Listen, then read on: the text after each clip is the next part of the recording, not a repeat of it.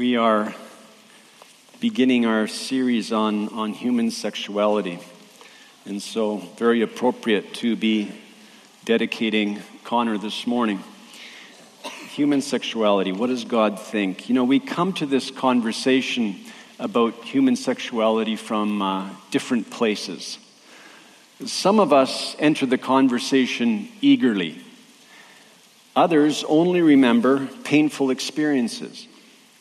If we as a church family reflect the Canadian population, then according to Statistics Canada 2014, 96% of us are heterosexual. 1.7% is gay or lesbian.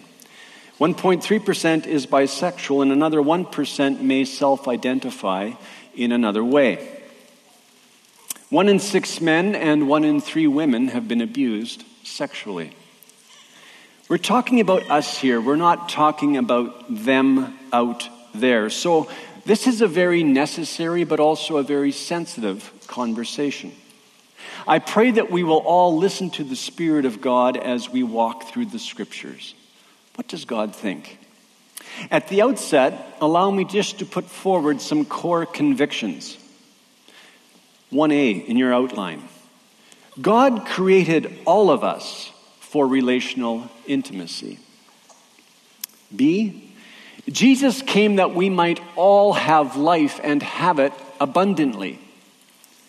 There is life for all. There is healing for all who come to Jesus. This is very good news.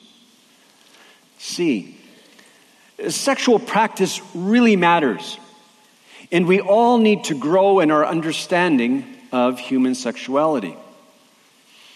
As I prepared this message, I remembered a conversation that my mother had with me when I was 11 years of age.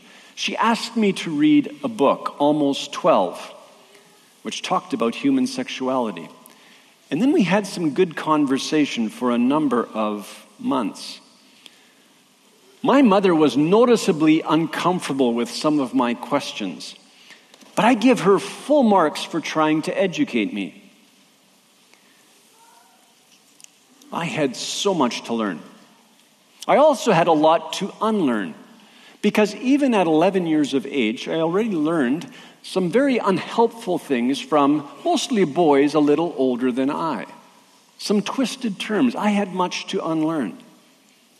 11 seemed to be a good age for sex education when I was young.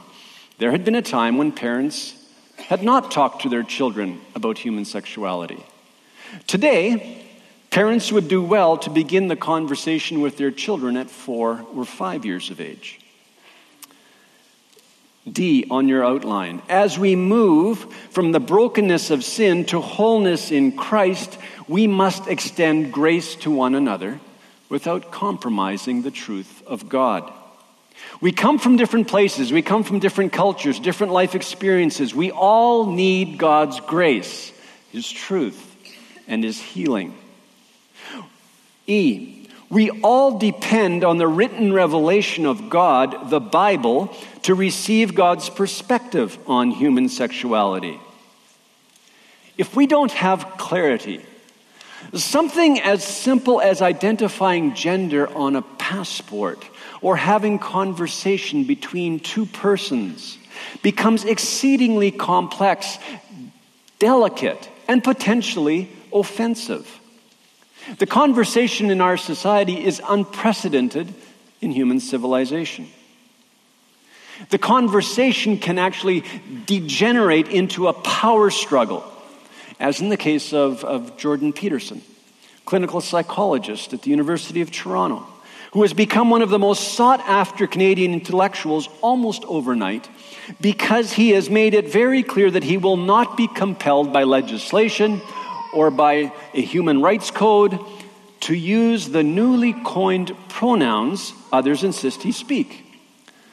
Just to give you an example, in 2014, Facebook suggested 51 different ways to customize gender. 51. The current conversation in Canada gives clear testimony to the fact that we are actually unable to navigate the world of human sexuality without God. We're experiencing more confusion, more pain, not less. So we come to the scriptures looking for light. The main point of this message is the following. God's perspective on human sexuality is a beautiful gift. It's a beautiful gift for us as disciples and for all in society. It is a blessing we have to share with the world around us. So we ask the question, what does God say? Genesis chapter 1, verse 26. Then God said, "Let us make man in our image, after our likeness, and let them have dominion over the fish of the sea and over the birds of the heavens and over the livestock and over all the earth and over every creeping thing that creeps on the earth." So God created man in his own image. In the image of God he created him. Male and female he created them. God created human beings in his image, male and female. Let us make man in our image, God says. So we are made in the image of the triune God, Father, Son, and Holy Spirit, who exists in an eternal, loving relationship. We are created as beings in relationship. That's why we desire relational intimacy so deeply. God didn't create a solitary individual or a genderless unit. God created us on the sixth day, male and female. He created a complementary pair, male and female. Not one, but two, and not two of the same. Being male or female is essential to our identity. Being male or female is a glorious gift we receive from God, something to be embraced, not transcended. Complementary differences and similarities are hardwired into our bodies. We come designed to complement another human being who is like us yet different from us.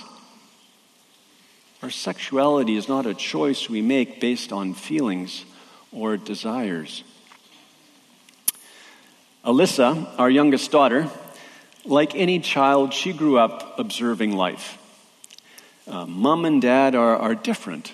Boys and girls are different. She's curious. She's learning body parts. The program director of the mission that we were serving with came to Brazil to visit us. He came with a board member, entered our living room, sat on the couch. We want to make a good impression. Alyssa, 3 years old, walks into the living room, looks at the program director, points at him and says, "You are a man, and you have..." and listed his male parts. So I breathed deeply, and I said, "Would you like some coffee? Now that we know we're men." For her, it was obvious. Today in Canada, an increasing number see their gender, the way they live out their maleness or femaleness, and even their biological sex as inconsequential to who they really are. Being male or female is a lifestyle choice.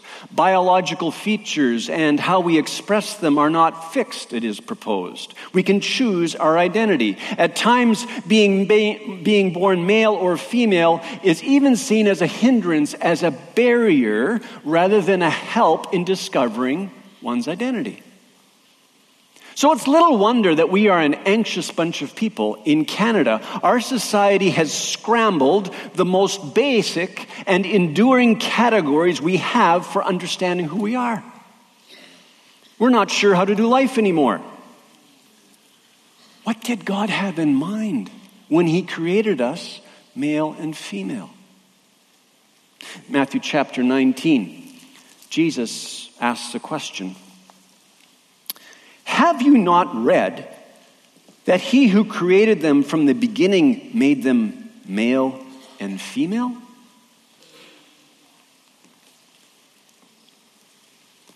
Why does he ask the question? Well, in Genesis, God observes the aloneness of man. Something is not right with man's situation. Genesis chapter 2, verse 18. Then the Lord God said, "It is not good that the man should be alone. I will make him a helper fit for him." Down to verse 21. So the Lord God caused a deep sleep to fall upon the man, and while he slept, took one of his ribs and closed up its place with flesh. And the rib that the Lord God had taken from the man, he made into a woman and brought her to the man. Then the man said, "This at last is bone of my bones and flesh of my flesh. She shall be called woman, because she was taken out of man. Therefore a man shall leave his father and his mother and hold fast to his wife, and they shall become one flesh. And the man and his wife were both naked and were not ashamed." God wanted someone like Adam, but different from him, to be his helper, to be his companion, a helper fit for him. Literally, it says like opposite him.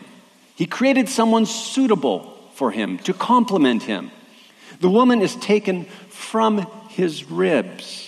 Man and woman stand beside each other. So man and woman differ in sexuality, but before God, they are equal. Their standing before God is equal. They are equal bearers of God's image.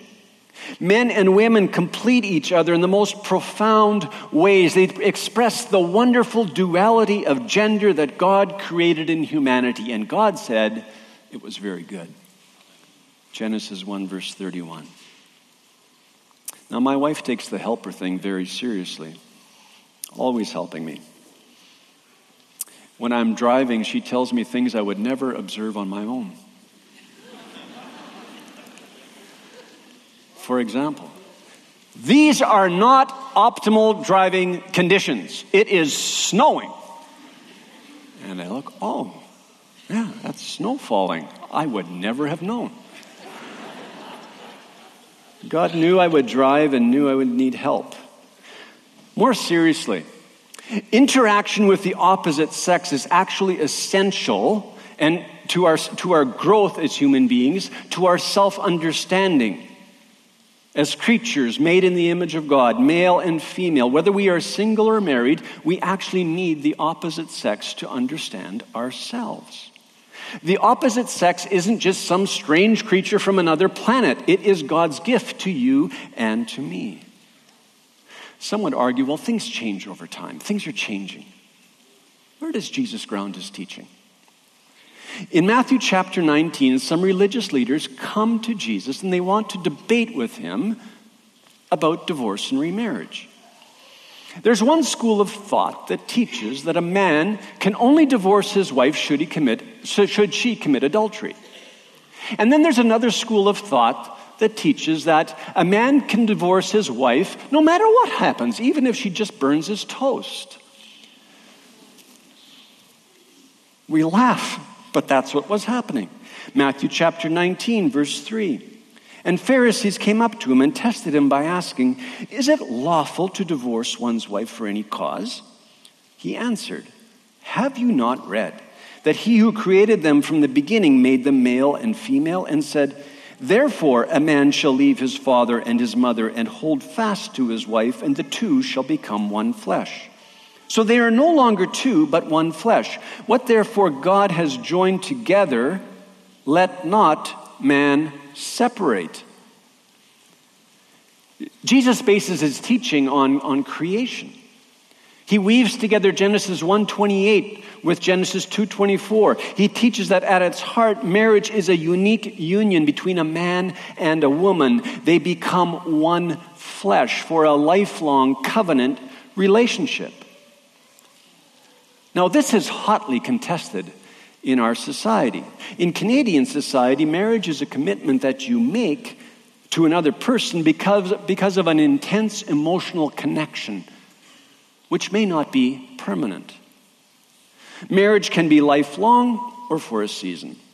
It can be legalized or common law, same-sex or heterosexual, with one spouse or a succession of spouses. What matters are my emotional needs and my physical desires. What matters are your emotional needs and your physical desires. And those, of course, can change. What did the scriptures say? Jesus, quoting Genesis, said, "The two shall become one flesh." So in marriage, God himself knits together a man and a woman. Knit together emotionally, mentally, spiritually, physically. God designed marriage to be a profound one flesh union reflecting God's image. A profound one flesh union reflecting God's image. And this changes the nature of the conversation. This is a very specific, concrete reference to the physical body. It refers to two people coming together in a very specific way. Men and women have one and only one bodily organ that has been specifically designed for a complement.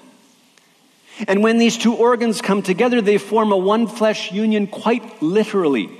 Physically, indeed even biologically. God's perspective is rooted in biology, not bigotry. Now, in our society, however, sexual activity is just the domain of two consenting persons. It can be with love, without love, committed or uncommitted, heterosexual or otherwise. Our emotional needs, our physical desires are now paramount. The majority of marriages begin with cohabitation, as if this were wisdom. Studies demonstrate that this solution has the effect of actually undermining the ability of human beings to enjoy a permanent, lasting commitment. Cohabitation actually makes things worse. Sam Allberry writes, "Sexuality is a little like a Post-it note. And the more that union is forged and then broken, the more our capacity for deep and abiding unity is diminished." The intimacy of the one flesh union offers a depth of intimacy unparalleled in any other relationship. And it demands two things. One, exclusivity, and two, faithfulness for life. To understand the biblical wisdom around marriage, we need to look at some more scripture. What does the marriage union reflect? The Old Testament teaches that marriage was designed to picture God's covenant relationship with his people. You see, God is steadfast in his life. He is ever faithful toward his people. When God makes a covenant, he will never break it. The people of Israel, therefore, are to be faithful to God and to their spouses. In Malachi chapter 2, the people of Israel are complaining. They're asking the question, why doesn't God hear our prayers? Why doesn't he accept our offerings anymore? Malachi chapter 2, verse 14.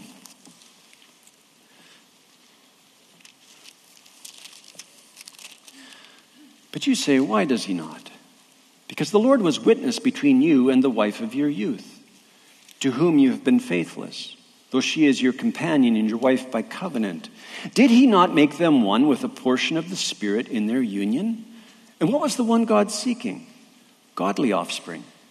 So guard yourselves in your spirit, and let none of you be faithless to the wife of your youth. For the man who does not love his wife but divorces her, says the Lord, the God of Israel, covers his garment with violence, says the Lord of hosts. So guard yourselves in your spirit, and do not be faithless. God earnestly calls for, commands, pleads for faithfulness.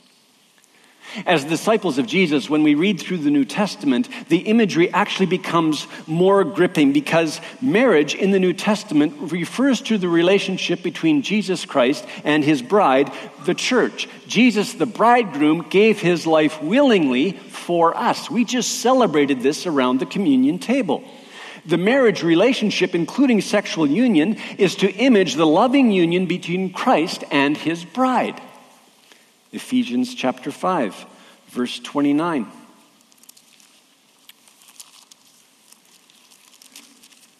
To 33.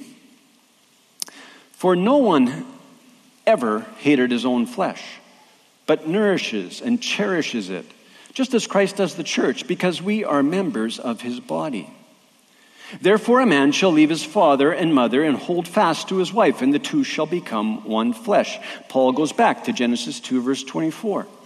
This mystery is profound that I'm saying that it refers to Christ and the church. However, let each one of you love his wife as himself, and let the wife see that she respects her husband. I've asked my wife to memorize this last phrase.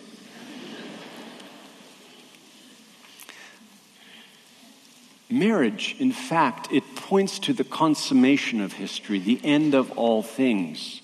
This is what we're living toward, Jesus coming for his bride, Christ with his people forever. So, God designed marriage to be a union that models God's exclusive, permanent faithfulness to us. God's exclusive, permanent faithfulness to us. It's not for a season, it's for life. And it's not just rooted in biology, it's rooted in who God is and his redemptive plan for all. Now, the sexual revolution of the 1960s championed free love. It sought to sever the link between the act of sex and the purpose for sex. Birth control technologies enabled people to think about a consequence-free sex, or in other words, sex apart from commitments and children. And in the process, over the last number of decades, pleasure has been idolized. Sex has been trivialized. People have been objectified, and children are marginalized. More marriages are broken today than ever before. The number of unwanted pregnancies and abortions is staggering. We find ourselves increasingly confused in relation to our sexuality, and this has not happened by chance. What we observe in our society is not a society evolving, but devolving. We are curving in upon ourselves as we separate ourselves from God and what he designed for us. So again, we need the scriptures. What do the scriptures say? In the scriptures, God blesses Adam and Eve's sexual powers. Sexual union is a pleasurable celebration of a covenant commitment, and there is much more. Genesis 1:28, and God blessed them, and God said to them, be fruitful and multiply and fill the earth. You see, the marriage relationship was designed by God to be a one-flesh union, a man and a woman united to create life, have children. That's power indeed. God designed marriage to be a union that unites lives and creates life. So here's the biblical definition of marriage. Marriage is an exclusive covenant relationship for life between one man and one woman, publicly recognized and consummated by sexual union, providing an environment for bearing and nurturing children. Well, what are the implications of this definition? You know, sex has become so casual in our society, so available, so commercialized, so cheap. What about sex outside of marriage? Well, we need to understand that sex is a sacred power strong enough to bring new life into being. Our sexual capacities are too powerful to be safe. There is no such thing as safe sex. It's one of the great lies of our age. There is no such thing as safe sex. Sex is very good, but God did not create it to be safe. It has massive private and public consequences. All sexual acts, both physical and emotional, outside the covenant marriage relationship, fall outside of God's design and are sin. You see, sin has everything to do with relationships in Scripture. First of all, it is to turn our backs on God, who wants to live with us in intimate relationship. The second, it is to turn from God's design and his purposes for intimate sexual relationships between men and women. Third, it is to turn from the gender created to complement us. 1 Corinthians chapter 6, 9 through 11. Or do you not know that the unrighteous will not inherit the kingdom of God? Do not be deceived.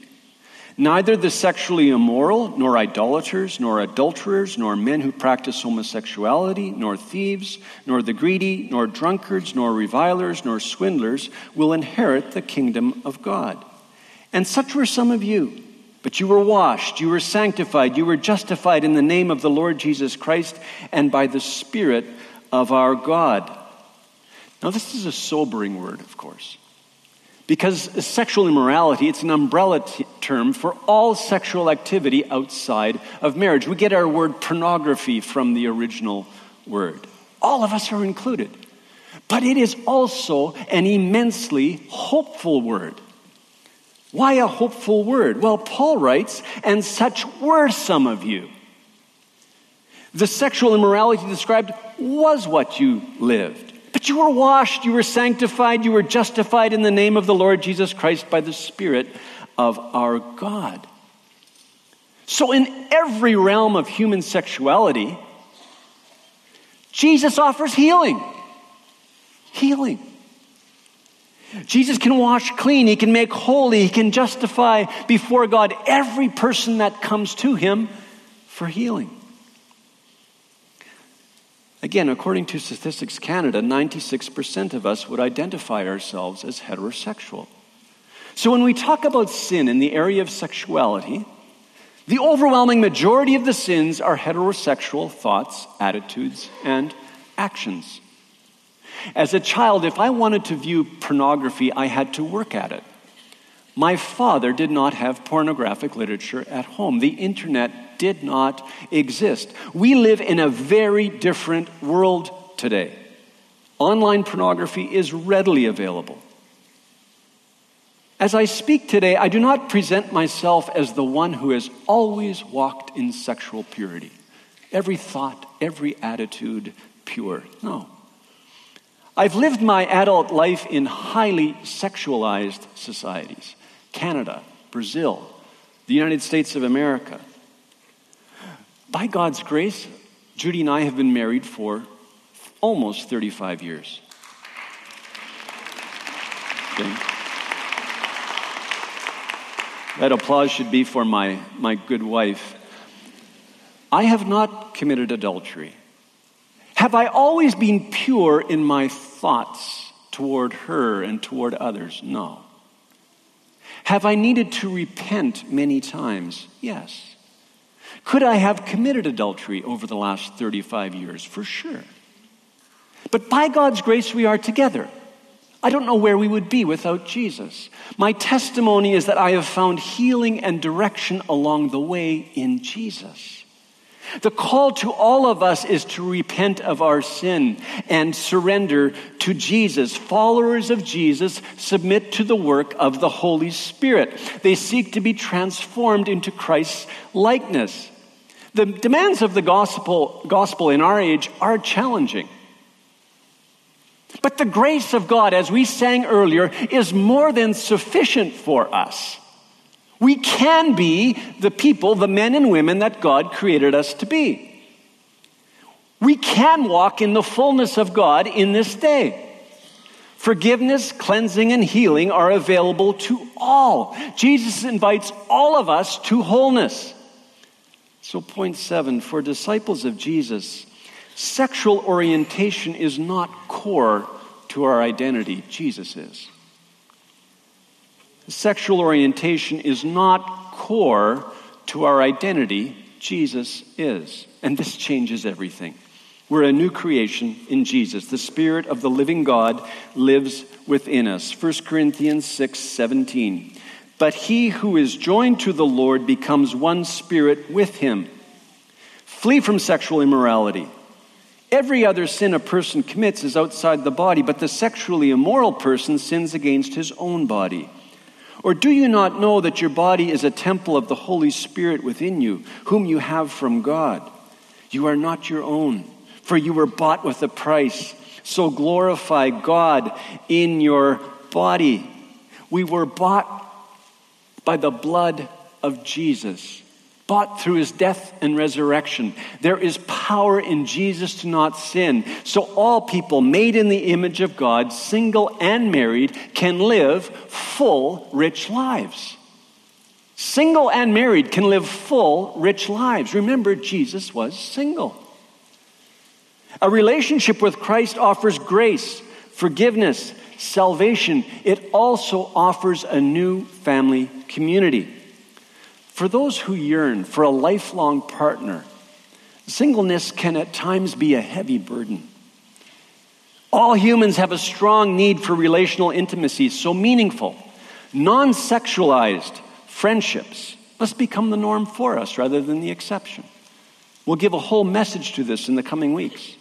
As we, Willingdon Church, develop this kind of relationship, there'll be room for authenticity, to be real. There'll be room for vulnerability, accountability, a place for struggles and victories to be shared, a place where sexual brokenness can be healed. At the cross, our story will be one of healing and grace, not judgment and exclusion. And God is present to help us get there. Amen? Amen. Let's stand for prayer.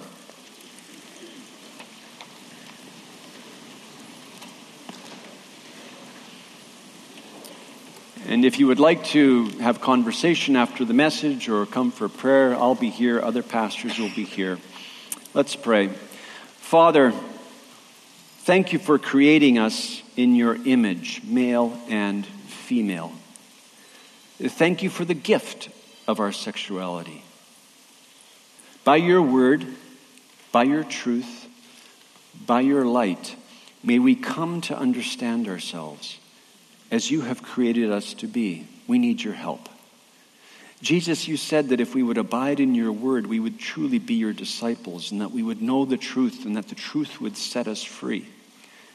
So we come to you, Jesus, the way, the truth, the life.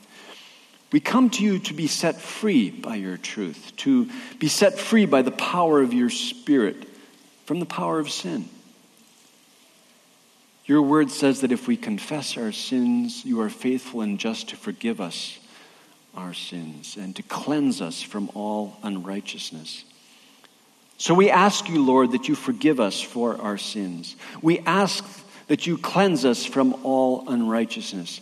We repent, we turn from sin and ask that you transform us into your likeness. Empower us to live for your glory. May we be a blessing to each other and to the world around us. In Jesus' name we pray. Amen. Amen. God bless you.